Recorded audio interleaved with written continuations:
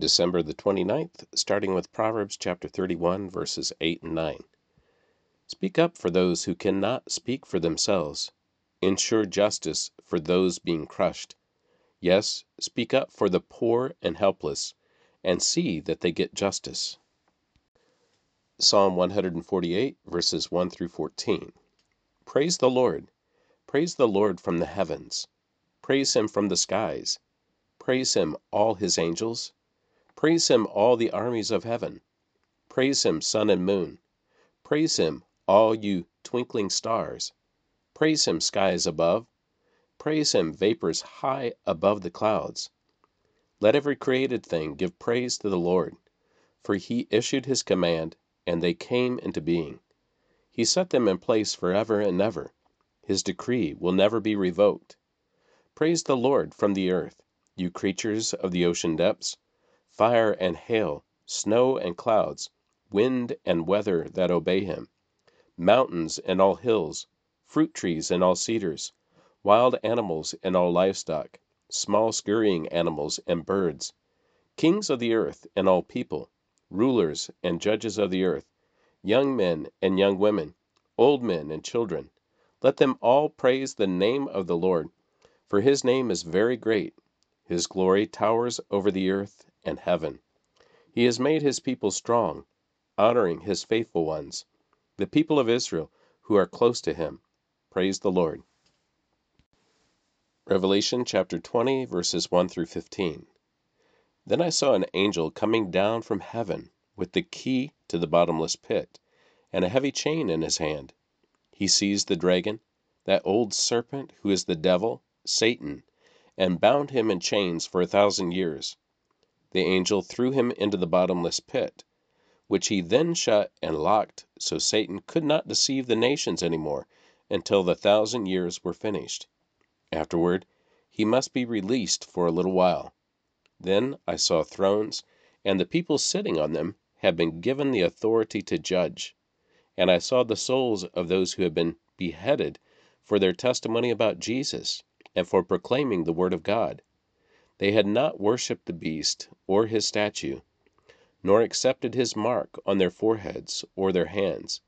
They all came to life again, and they reigned with Christ for 1,000 years. This is the first resurrection. The rest of the dead did not come back to life until the 1,000 years had ended. Blessed and holy are those who share in the first resurrection. For them, the second death holds no power, but they will be priests of God and of Christ, and will reign with him 1,000 years. Then when the 1,000 years come to an end, Satan will be let out of his prison.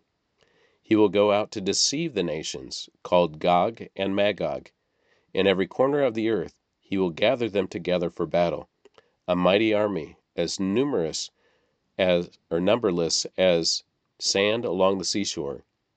And I saw them as they went up on the broad plain of the earth, and surrounded God's people and the beloved city. But fire from heaven came down on the attacking armies and consumed them. Then the devil, who had deceived them, was thrown into the fiery lake of burning sulfur, joining the beast and the false prophet. There they will be tormented day and night forever and ever. And I saw a great white throne, and the one sitting on it. The earth and sky fled from his presence, but they found no place to hide. I saw the dead, both great and small, standing before God's throne. And the books were opened, including the book of life. And the dead were judged according to what they had done, as recorded in the books. The sea gave up its dead, and death and the grave gave up their dead, and all were judged according to their deeds. Then death and the grave were thrown into the lake of fire. This lake of fire is the second death. And anyone whose name was not found recorded in the book of life was thrown into the lake of fire. Zechariah chapter 14, verses 1 through 21. Watch, for the day of the Lord is coming, when your possessions will be plundered right in front of you. I will gather all the nations to fight against Jerusalem. The city will be taken, the houses looted, and the women raped. Half the population will be taken into captivity, and the rest will be left among the ruins of the city. Then the Lord will go out to fight against those nations, as he has fought in times past. On that day his feet will stand on the Mount of Olives, east of Jerusalem, and the Mount of Olives will split apart, making a wide valley running from east to west. Half the mountain will move toward the north, and half toward the south. You will flee through this valley, for it will reach across to Azal. Yes, you will flee as you did from the earthquake in the days of King Uzziah of Judah. Then the Lord my God will come, and all his holy ones with him. On that day the sources of light will no longer shine, yet there will be continuous day. Only the Lord knows how this will happen or could happen.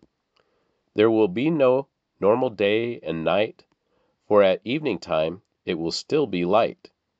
On that day, life-giving waters will flow from Jerusalem, half toward the Dead Sea and half toward the Mediterranean, flowing continuously in both summer and winter.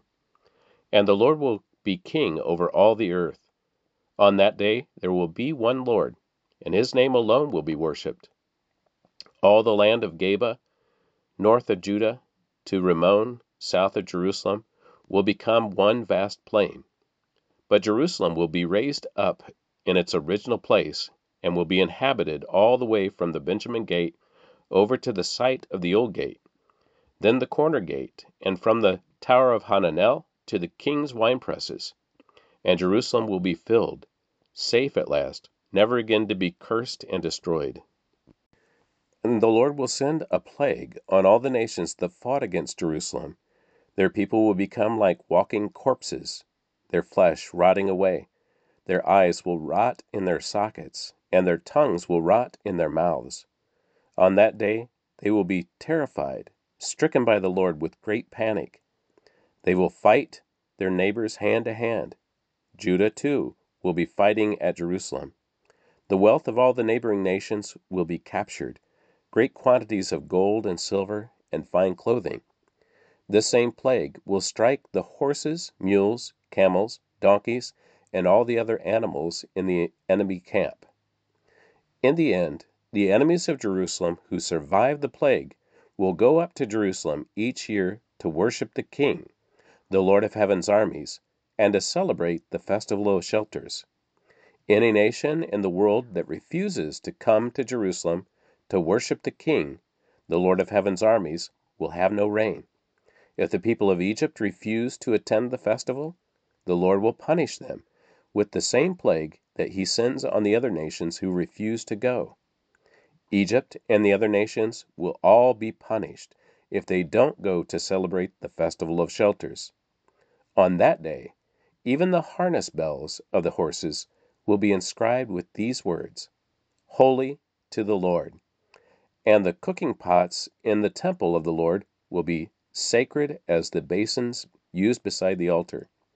In fact, every cooking pot in Jerusalem and Judah will be holy to the Lord of Heaven's armies.